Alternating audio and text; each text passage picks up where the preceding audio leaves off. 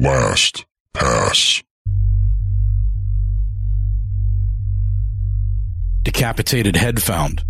FM 6969 claimed another victim, Michael read on the front page of the newspaper. His iPhone vibrated on the table. Speak. Michael, please come home, his sister Wichita cried out. What's wrong? It's Big Mama Rose. She had another heart attack. He packed and jumped into his Maybach Landaulet with J.D., Jack Daniels, riding in the passenger seat, and a few of his friends secured in an ice-packed cooler behind his seat. Driving up to Raw, Texas, he thought about how Big Mama Rose raised his little sis and him after their mom left them watching the Bugaloos one Saturday morning. She never returned. Warning. The Wicked Library contains adult themes, adult situations, adult language, and graphic depictions of terror, bloodshed, the occasional possession, and your future trips to your psychiatrist, so he or she can assure you it's only a story. This podcast is intended for mature audiences only.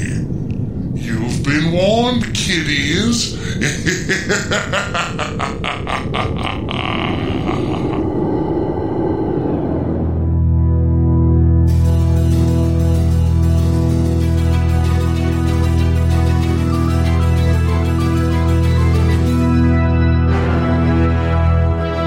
Hello, kiddies. Have a seat and relax. I am your librarian. There's nothing to be afraid of, yet. Hold on to yourselves, boys and ghouls. This is going to be a dark ride. We'll leave the lights on for now. No talking. It's story time at the Wicked Library.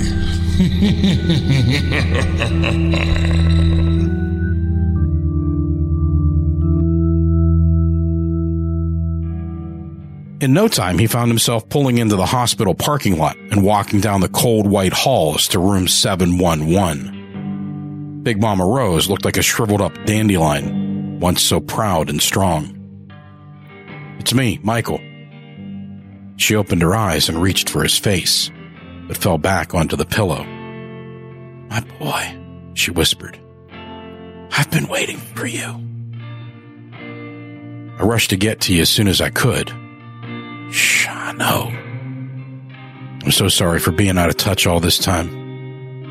You forgive me? Tears ran down his face as he kneeled down on one knee next to her bedside. I did that a long time ago, son. Thank you. I don't deserve it. Nonsense. Give me a kiss. He kissed her cheek while making sure he didn't disturb her oxygen headdress. Can I get you something? No, I have all I need now. You.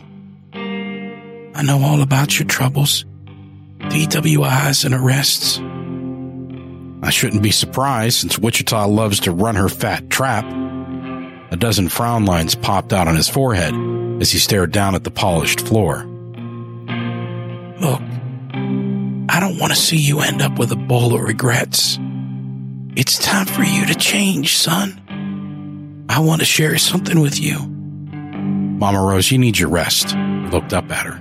No, I don't. She pushed the button on the bed's remote control to raise herself up with the little strength she possessed.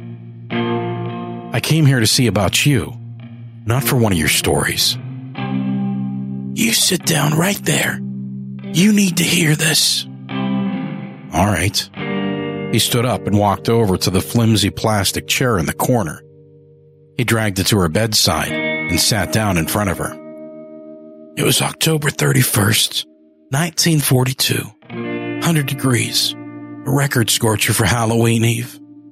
My older brother, Coop, planned on proposing to Madison, his high school steady. She could have passed for Dorothy Dandridge's double. He told me that Coop never married. Left raw to enlist in the army, and later died in combat. I know, and he didn't ever marry. Why is it so important for you to tell me now? You need to rest now, not talk. I don't have much time left. I need you to just listen to what I have to tell you. The hospital gown swallowed her worn body. I really wish you would just listen to me for a change. Where was I? Oh. Coop worked 3 jobs that summer and sold his red Ford pickup so he could get her an engagement ring from a fancy mail catalog in New York. Madison drove up FM 6969 to meet him at the lake. Michael stood up to stroke her warm skeletal back. See, you need to rest. You're pushing yourself too much with something not important. I'll rest soon enough. Let me finish, and this is important. He poured her some water from the plastic pitcher into a paper cup and placed a straw inside. He held the straw for her to sip from before she started back up again. It came out later that the town butcher, named Baker, owner of plenty of white hoods, confessed that he had been drinking that day. He walked away with a temporary limp and a few scratches. Madison's family planned her funeral. Look, I don't need a reminder about what happened. I didn't kill anyone. Besides, I'm going to AA meetings now. I'm not telling you this to make you feel guilty, son. Sorry, Mama Rose. I get a little defensive when reminded. So go on. What happened to Baker? Baker went to trial several months later. And old Judge Merriweather, his best friend and part of the good old boys club, slapped him with just 90 days of community service. So he got away with murder? Pretty much. Coop withdrew for a long time. Michael folded his hands behind his neck. There was something different about my brother after that. He wasn't loving anymore. I didn't understand it right then. Maybe he just needed some time. He just lost the love of his life. No. He craved the darkness.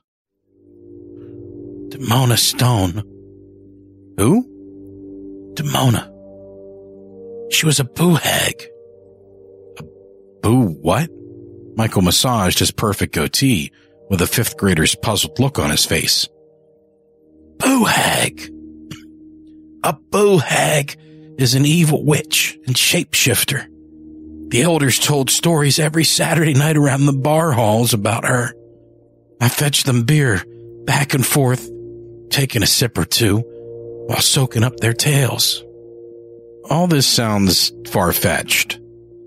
He looked into Mama Rose's lazy eyes while watching her lilac lips move in slow motion.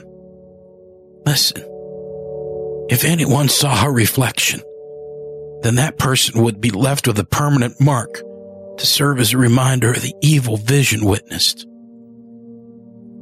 You look so tired. Why don't you take a nap and finish telling me later? I need to finish now, Michael. He took a deep breath, standing up beside her, holding her cold hands.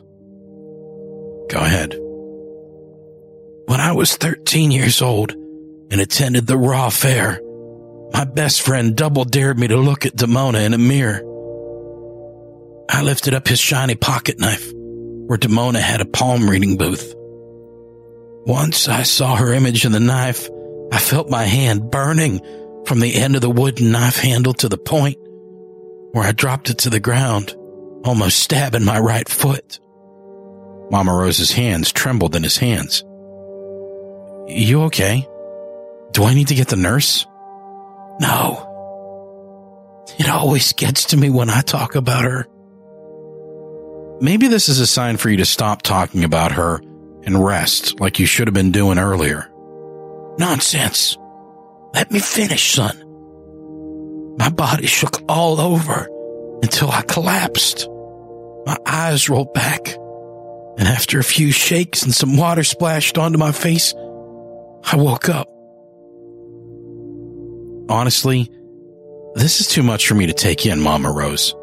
He sat back down. It's all true. Okay, whatever you say. Michael cupped his chin in one hand while resting his arm on his lap. I saw Damona for the last time in Baker's store a few months later. I was standing in the checkout line holding a paper sack of red-hot suckers. She wrapped her long hand around my neck. Damona dug her red, hypodermic needle-like nails deep into my neck.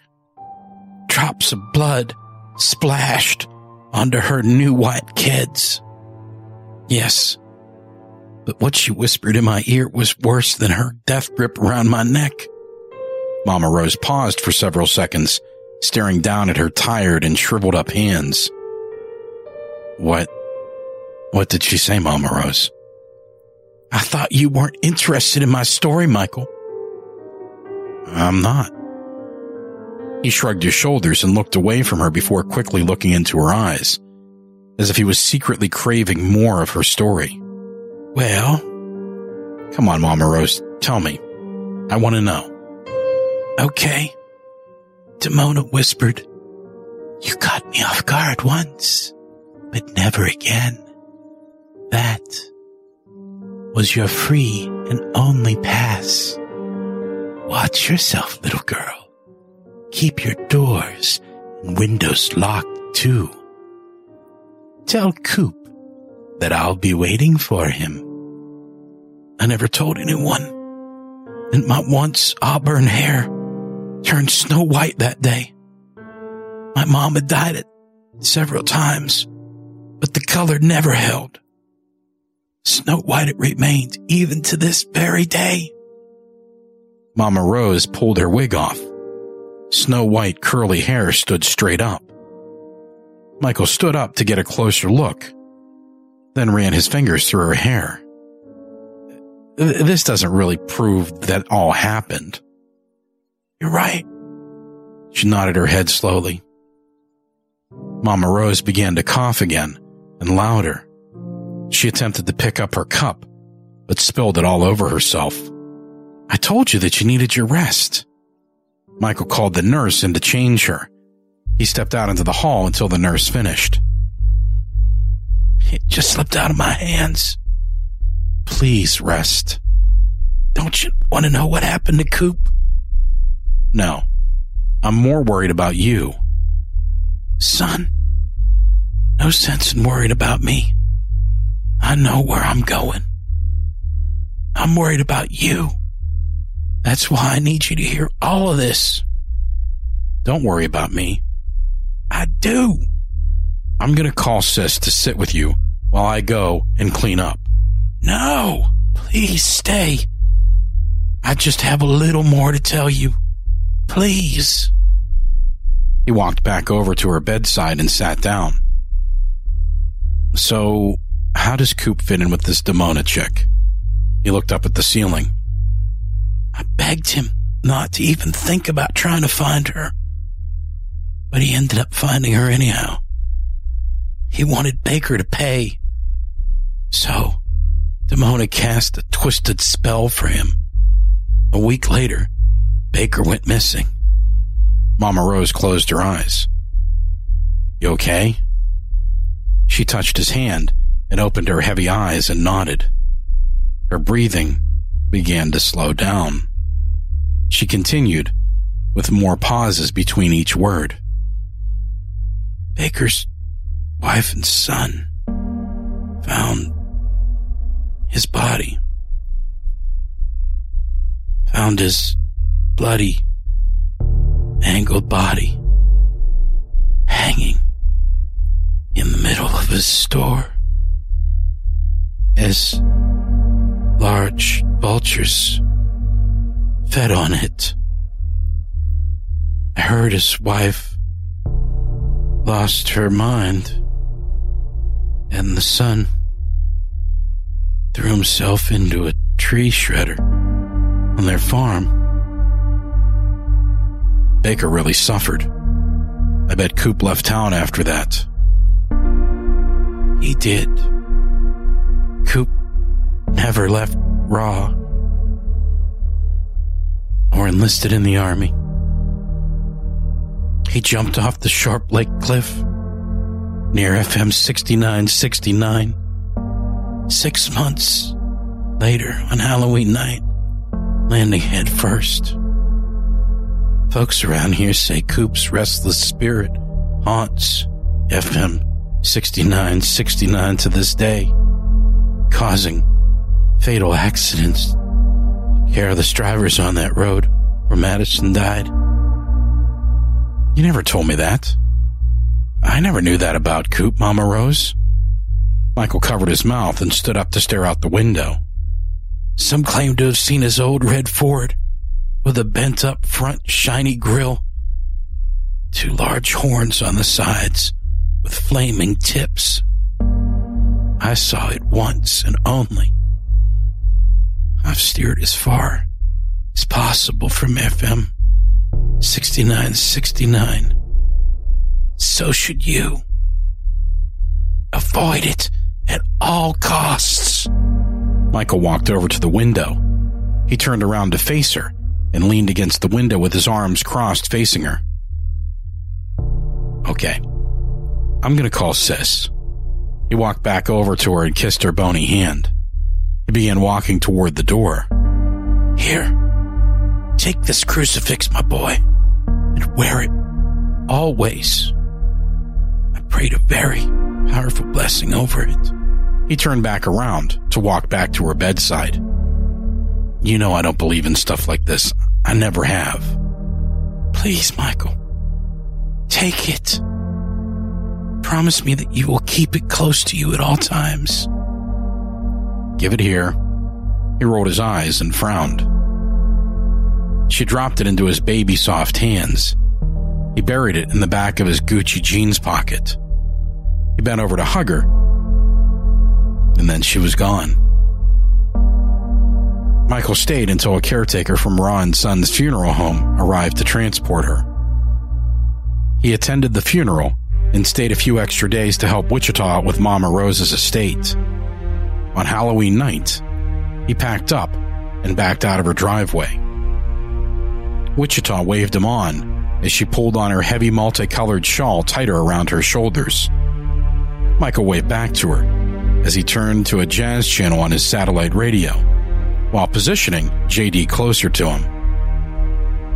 He stared at the crucifix as it rested in the passenger seat. He threw it into his immaculate glove compartment without a second thought. After driving a few miles from his sister's house and passing the hospital where Mama Rose died, he noticed a work convoy with flashing signs.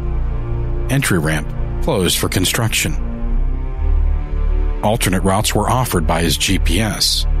Cedar Lane, or FM 6969. He looked up into his sunroof and whispered, Mama Rose, wherever you are, I love you. He made a left turn onto FM 6969. Within a few minutes, he heard loud noises coming up fast behind him. His heart raced like a rabbit being chased by a pack of wolves. His eyes twitched, and his hands trembled on the steering wheel. In his rearview mirror, he saw only young kids packed in a neon yellow convertible. Michael sighed and lifted up JD. He screwed the cap off and pressed his lips to JD's glass mouth and tilted it back as he kept his eyes on the road. JD was secured between his legs. Out of nowhere, an old truck with tall glowing horns with flaming tips planted near the window shield appeared ahead of the convertible. The driver of the convertible blew the horn constantly and flashed his high beams. The convertible passed the truck with loud laughter filling the chilly night air, accompanied by "Pour Some Sugar on Me" blaring from its speakers. They threw bottles at the truck. The old truck picked up unbelievable speed. The flaming and glowing horns lowered. The horns rammed and pierced the convertible on both of its sides. The horns then raised the convertible up off the road, and the horns retracted back into its original position. The convertible flipped almost 100 feet in midair. It blew up in flames within seconds.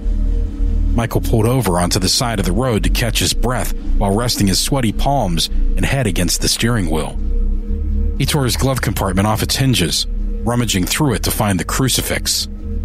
Once he got his hands around it, he held onto it tight, as if it was going to fly away. His pants were soaked with more than the JD spill. Before Michael could grab something from the back to dry himself off, he heard a loud scratching sound as something was etched into his window shield. He looked up and read the bloody soot message. You're damn lucky. Consider this your last pass. Music, talk, stories,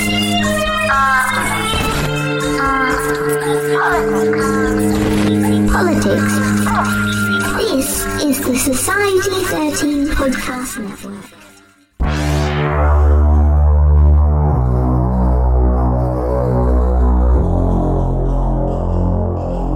Lights out. Forrest Wiseman never slept without her nightlight, affectionately known as Mr. Wigglesworth, an iridescent worm with an open-mouthed smile. She woke up one morning, and Mr. Wigglesworth had vanished from his home, the outlet in the wall parallel to the bed. Forrest hurled the heavy covers back, jumped onto the carpeted floor, and ran into the kitchen to find her husband, Gabe, leaning against the island. "Honey, where's Mr. Wigglesworth?" She panted heavily as she paced up and down the canary linoleum floor with arms crossed tightly around her chest. The nightlight? Babe, you're 27 years old. Calm down. You don't need that sort of stuff anymore. You got me. I'm stronger than any stupid nightlight. He flexed his muscles like a weightlifter winning an event. What did you do? She scowled with multiple beads of sweat outlining her fiery red hairline. I tossed him and some other junk from the back closet in the garage sale across the street earlier, he spurted out as he stuffed an oversized blueberry bagel in his mouth. He was not junk.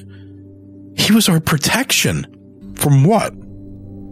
Forrest snatched her cell phone from the table, opened the front door, and ran outside and sprinted in her flannel pajamas across the street toward the garage sale. She began rummaging through all the tables. Nothing.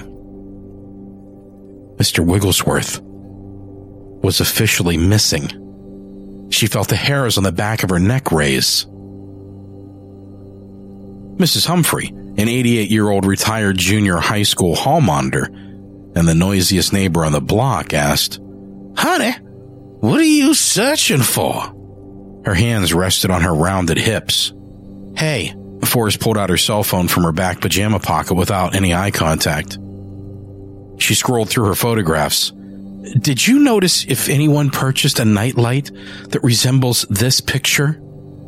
A plastic worm wearing squared eyeglasses, holding a blue cane, and dressed in a black and white polka dot vest popped up on her brightly lit cell phone screen. "Oh, yes. A gentleman purchased that one and a few other odd items. He was in a hurry, too. Never seen him around here before. He was some serious eye candy, though. He caught my attention immediately." She batted her eyelashes.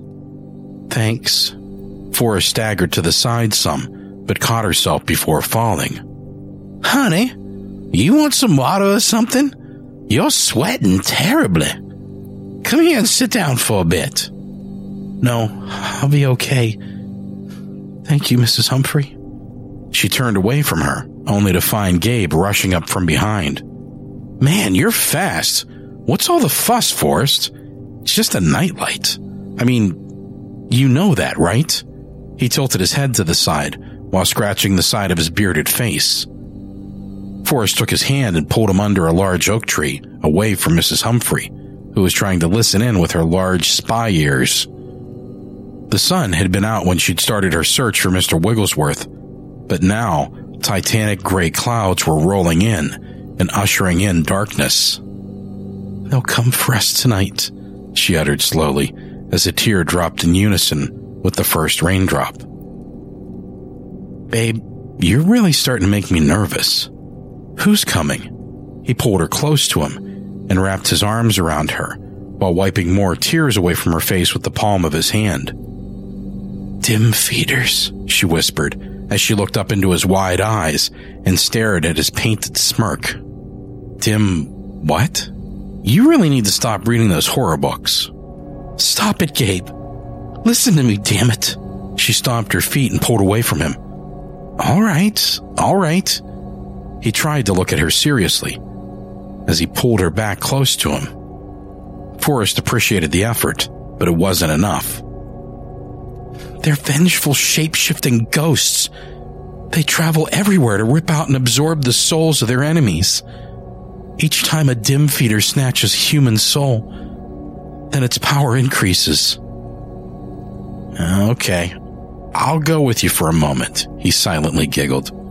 Gabe, this is really serious. Listen, Forrest huffed. Okay, this is my serious face. Please continue. He pointed his finger toward his stern expression while fighting back laughter. A dim feeder can break out of his or her chaotic world in order to enter our world to cause more havoc. Eventually, total destruction. Now, why would these so-called dim feeders be coming for you? I mean us. When they were human, they were murdered brutally. What does that have to do with you, Forrest? Mr. Wigglesworth wasn't really a nightlight. He was a protector, like the ultimate guardian angel. He prevented any dim feeder from trespassing into our world, our home. More disbelief bloomed into his eyes. Babe, how do you know so much about them? And why would you need protection from them? Gabe, I'm not who you think I am. I did things in my past. Things that had to be done. She squeezed him tighter. Excuse me, Mrs. Humphrey said as she cleared her throat. She interrupted them by tapping Forrest on her shoulder. Forrest turned around slowly. She assumed that Mrs. Humphrey was going to ask for their help in putting everything up before the rain became heavier. Mr. Eye Candy returned, and he really wants to meet you. Mrs. Humphrey whistled him on over while waving her hands back and forth in the air, like she was guiding an airplane into land. Forrest looked over and immediately locked eyes with him. His sinister eyes flickered like an untamed, vicious candle flame. She knew that her finale was near. Goosebumps raced up and down both sides of her arms. Her entire life flashed before her, and then he was standing right there in front of her. The eye candy that Mrs. Humphrey saw wasn't visible before Forrest's eyes. He was taller than any she had ever encountered. Almost 10 feet. Long, white, stringy, and knotty hair rested in the middle of his puffed-up chest. An oversized scarlet fedora tilted down to conceal half of his transparent skeletal face. His thick charcoal nails were long and curled under. A large, glistening golden black widow-shaped nugget ring squeezed his right index finger. Forrest's entire body shuddered as he placed the tip of his index finger onto her mouth. She couldn't speak. Her lips felt like they had been superglued together. Gabe grabbed her hand with his trembling hand, closed his eyes, and whispered under his breath close to her ear, "Please forgive." Before he could utter his last word, an umbrella of darkness swallowed the entire block and everything on it.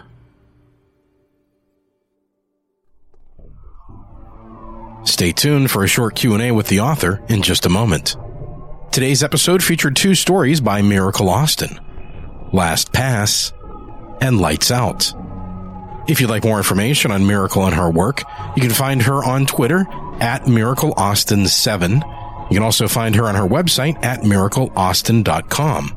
Artwork for today's show is provided by Tracy Polka-Nico. Musical score for today's show is provided by Nico Vitese of We Talk of Dreams. Find his website at wetalkofdreams.com. Nico is also our music director here at the Wicked Library. He's doing a great job, don't you think, folks? Don't forget to visit our sponsors and friends of the show, like Stigmata Studios, HorrorMade.com, Shadows at the Door, Cathedral Sounds, Sanitarium Press, and Rickert and Beagle Books. You can find links to their websites in the show notes for today's episode. Please share the terror. Share the show and help us grow, won't you please? There's plenty of people out there, I'm sure you know, that would love the show. There's that weird guy that lives down the street from you that does something out in the backyard in the middle of the night and you don't know what exactly it is, but it sounds kind of creepy. That guy probably enjoy the show. You can also go over to iTunes and rate and review the show. Rating and reviewing the show is free. It means a lot to us. You can do that over at itunes.thewickedlibrary.com. Don't let the librarian find out that you didn't. Follow us on Twitter at Wicked Library. Find us on Facebook and subscribe to the show in iTunes, Stitcher, TuneIn Radio, and now on Google Play. We are now officially everywhere. Don't forget to sign up for our newsletter to get great prizes, bonus content, and more. You can sign up for that at thewickedlibrary.com. And now, Miracle Austin.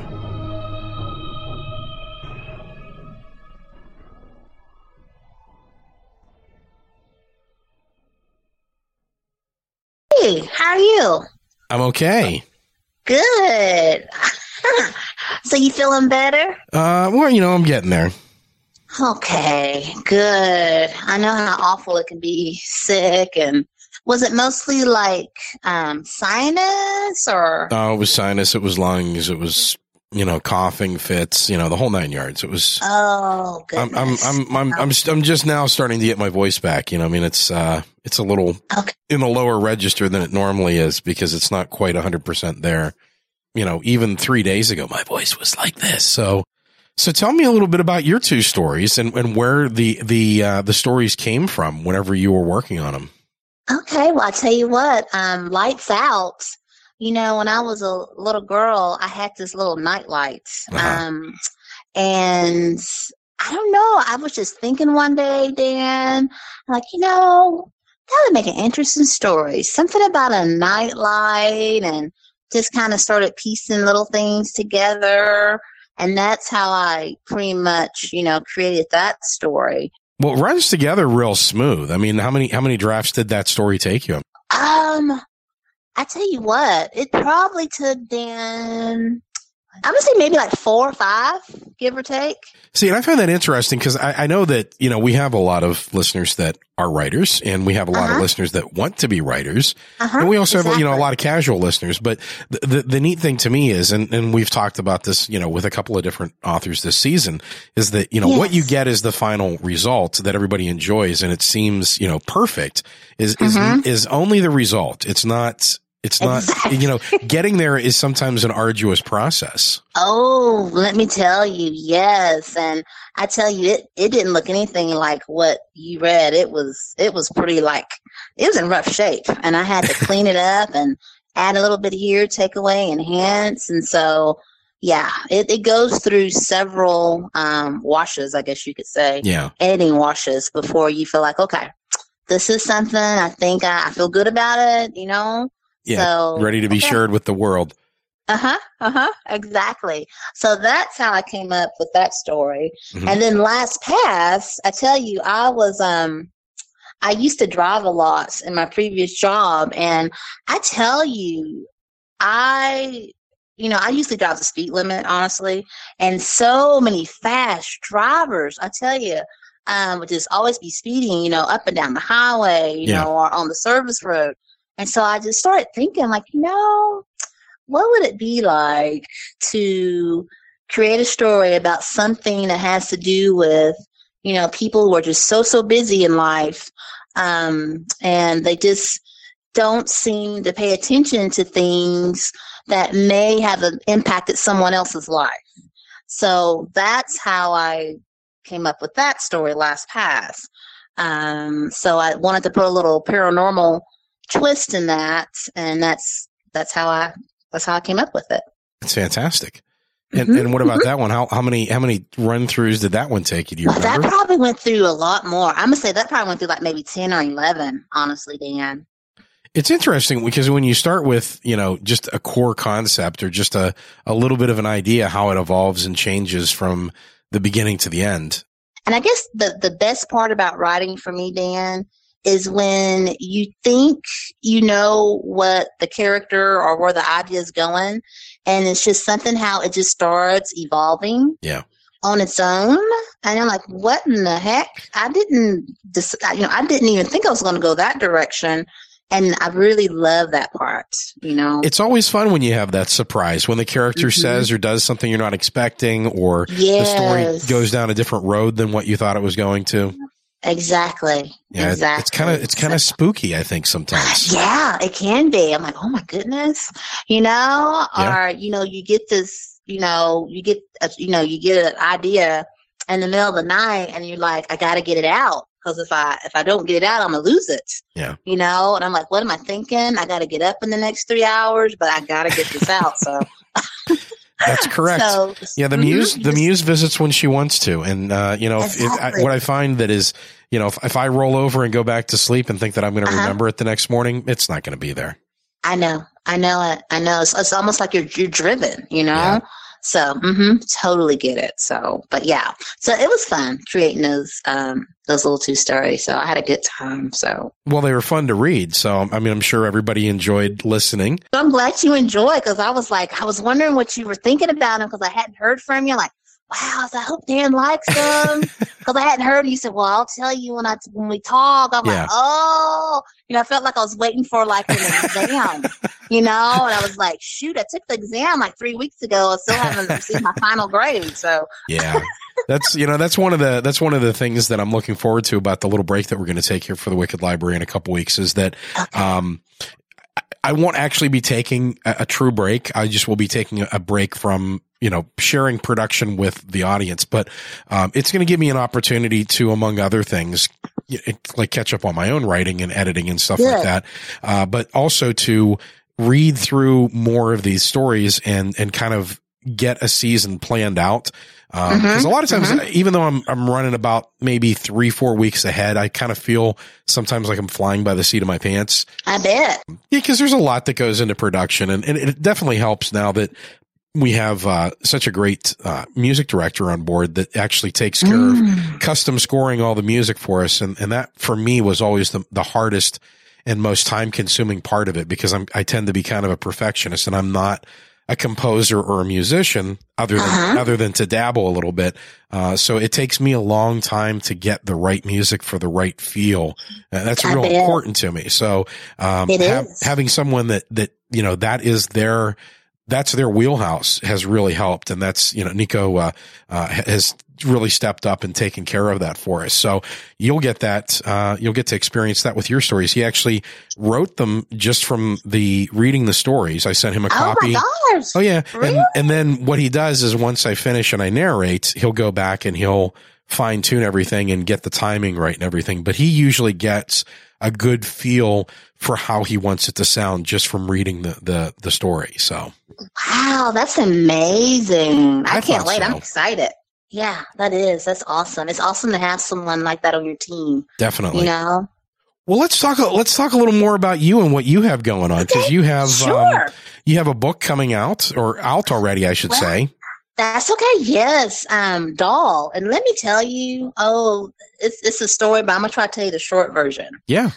With this novel that was never supposed to happen, Dan.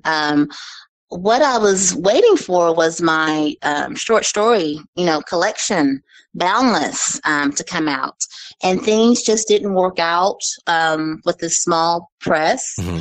And so while I was waiting, I decided to keep myself, busy. So I needed to distract myself with a story. So Doll was the distraction, and it was just supposed to be a short story, maybe 5,000 words. That's it. Finally, I'm talking to the person that's had the experience I've always heard of, where you start something as a short story and it turns into a novel. I hear that's awesome, and I've never had it happen to me. So I'm interested to hear how this worked. So I just started writing it, and it transformed also, Dan. Yeah. It was supposed to be an adult story. And so I started thinking about a comment that someone made in my past. And so I said, I'm going to evolve this and I'm going to change it up. And I'm going to make it more young adult. So the 5,000 words, started growing. And it was like, before I knew it, it was 8,000. I'm like, okay. And then 10,000. I said, okay, it's going to be a novella, a little novelette. I'll leave it at that. But then more of the story, it just kept growing. It's like weeds. So I just kept going with it. And the characters just kept, expanding and things started happening. And before I knew it, Dan, honestly, I had over 40-something thousand words. Wow. And I was like, what in the heck? And I wasn't, like I said, I never planned to publish, Doll as a short story, but it was a distraction. And then it transformed into a novel before the novel that I was hoping my short story collection to get published, it published before it. So it was amazing. It was an amazing experience. I tell you, playing the cover, that was really fun. Finding a cover artist to do that. And then, going through all the edits. Oh my goodness. I want to talk about that. I have probably several notebooks of edits that I went through with that thing. But then it was born, she was born. And so I'm like, oh my goodness, look at this. So it never was supposed to be. So let me ask you this. When you're writing and creating a story, be it a short story or a long form, what usually comes first for you? Is it the characters? Is it the story? Oh, okay. The idea. I get this idea, and it can be like three or four words, or it can be like a little paragraph. And then I just start pulling from that. Then I just start, and my characters, I may not define them immediately, or I may not even have names for them until, a little bit later on in the story. And then, I, attach names to them, of course, but the idea comes for me first. Okay. And then my characters start to evolve.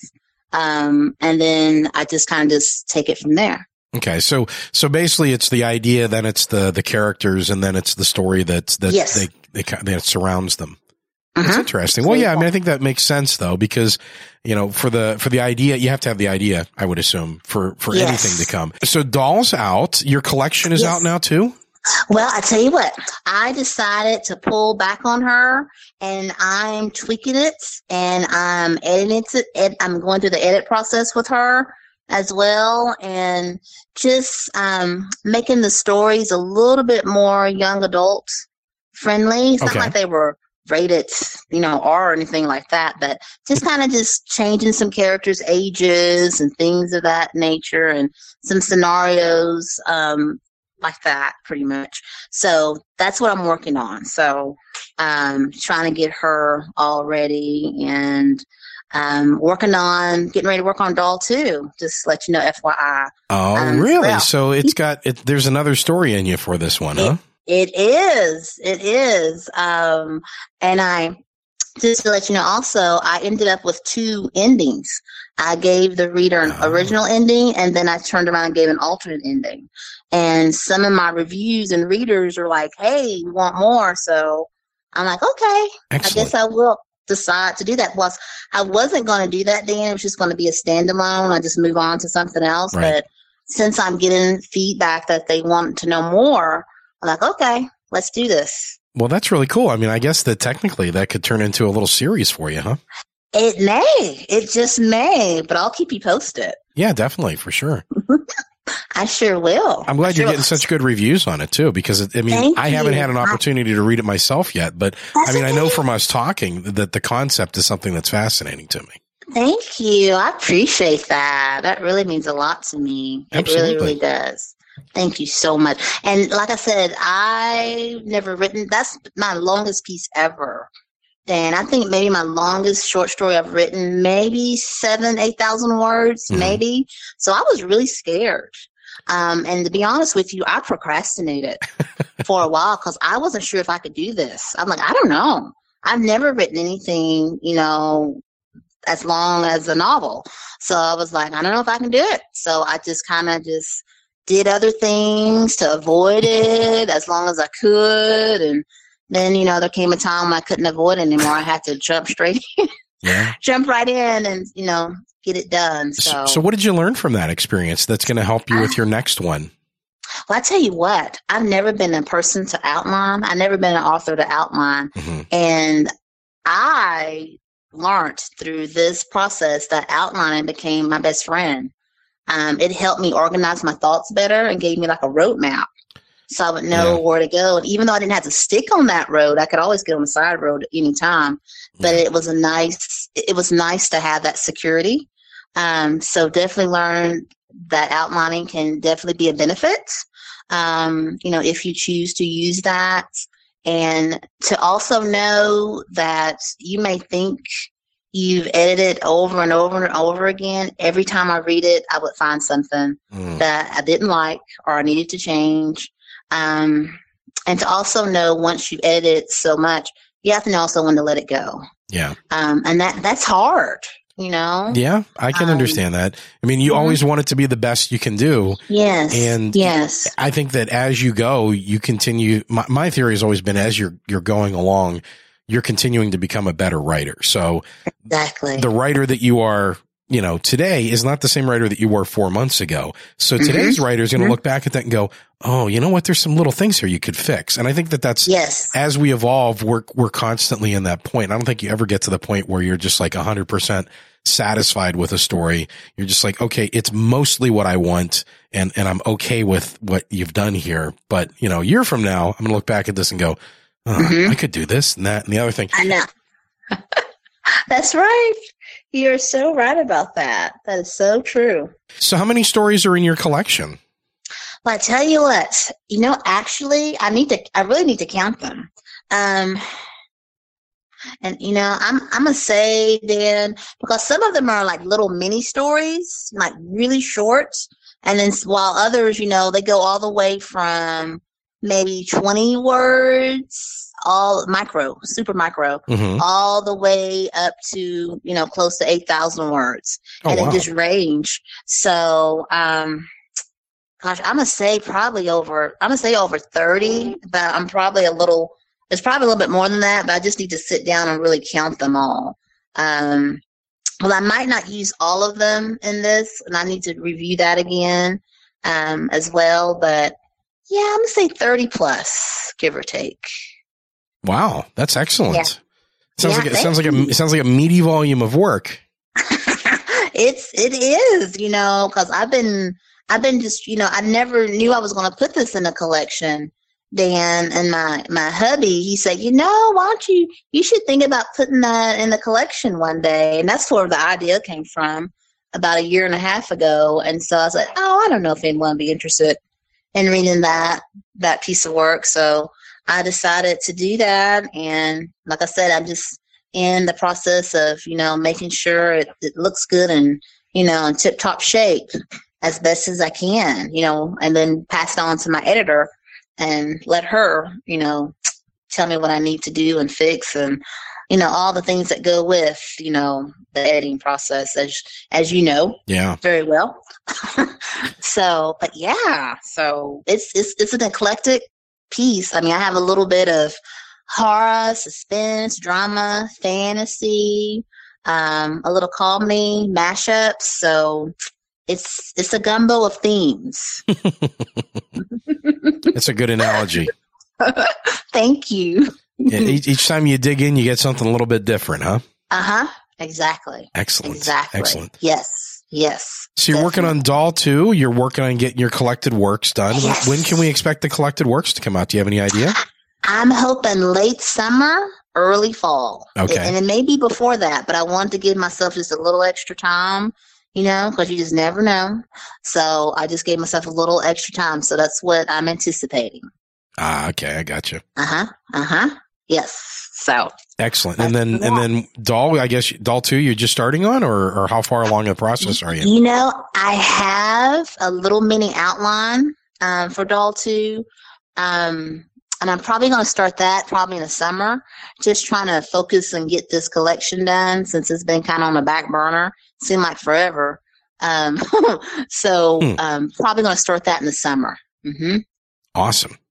Yes, thank you. Yeah, so it looks like by the time we're midway through next season, you might have something you want to share with us. Yes, I certainly will. Excellent. I certainly will, and I can't wait until you have time to read Doll. I'm curious to hear your thoughts. Yeah, and that's on my list for my break coming up here. So I have about 3 or 4 different books coming up, and it's definitely going to be something that I'm looking forward to reading. Okay, well, thank you, Dan. You're welcome. That means so much. And if nothing else, we have you on the Christmas special coming up for season 7, right? Yes, you just tell me my deadline, and I'll get something. I'll get something new. Yeah, that's one of the other things I'll be doing during my break is coming up with the Christmas theme and that sort of thing. So, all right, well, I'm going to go ahead and let you run and get back to working on Doll and everything else that you got going on. And, and I'll look forward to talking to you again very soon for another story on the Wicked Library. I am so excited, and thank you. And I'm so glad to hear that you're feeling better and you have an amazing voice. Well, thank you. Let me tell you, and I'm glad that it's definitely, getting to the point where it was. Absolutely. Well, I appreciate that. Oh, you're so welcome, Dan. And thank you so much. And you have a blessed evening, okay? You too.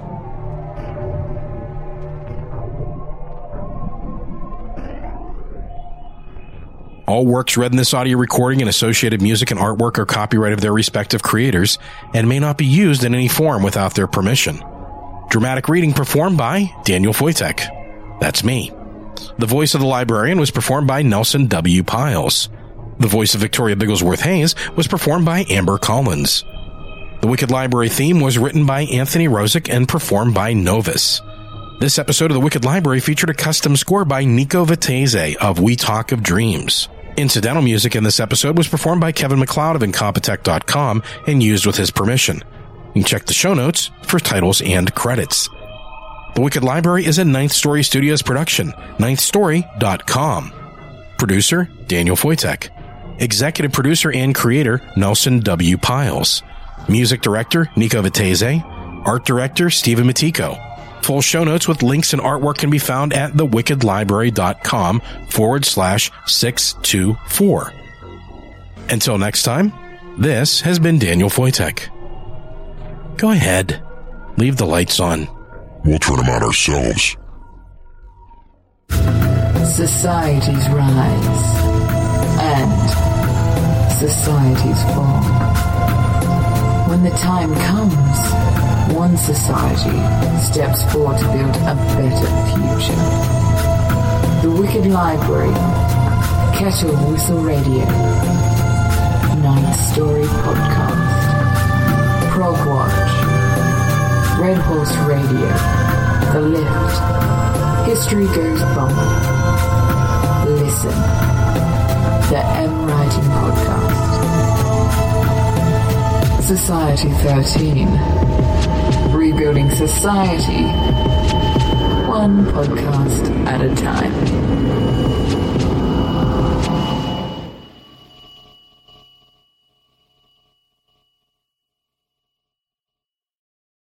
It's true that some things change as we get older.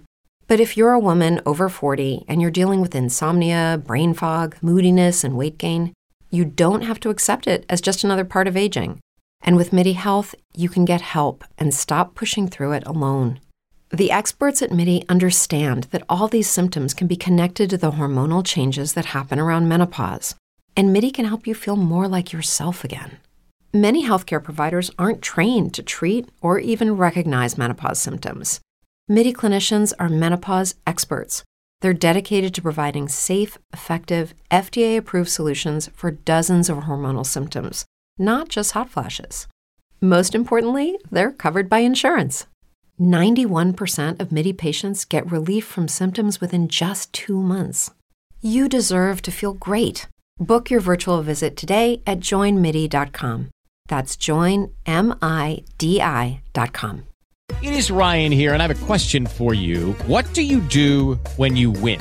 Like, are you a fist pumper, a woohooer, a hand clapper, a high fiver? I kind of like the high five, but if you want to hone in on those winning moves, check out Chumba Casino. At ChumbaCasino.com, choose from hundreds of social casino style games for your chance to redeem serious cash prizes. There are new game releases weekly, plus free daily bonuses. So don't wait. Start having the most fun ever at ChumbaCasino.com. No purchase necessary. VGW Group. Void where prohibited by law. See terms and conditions. 18+.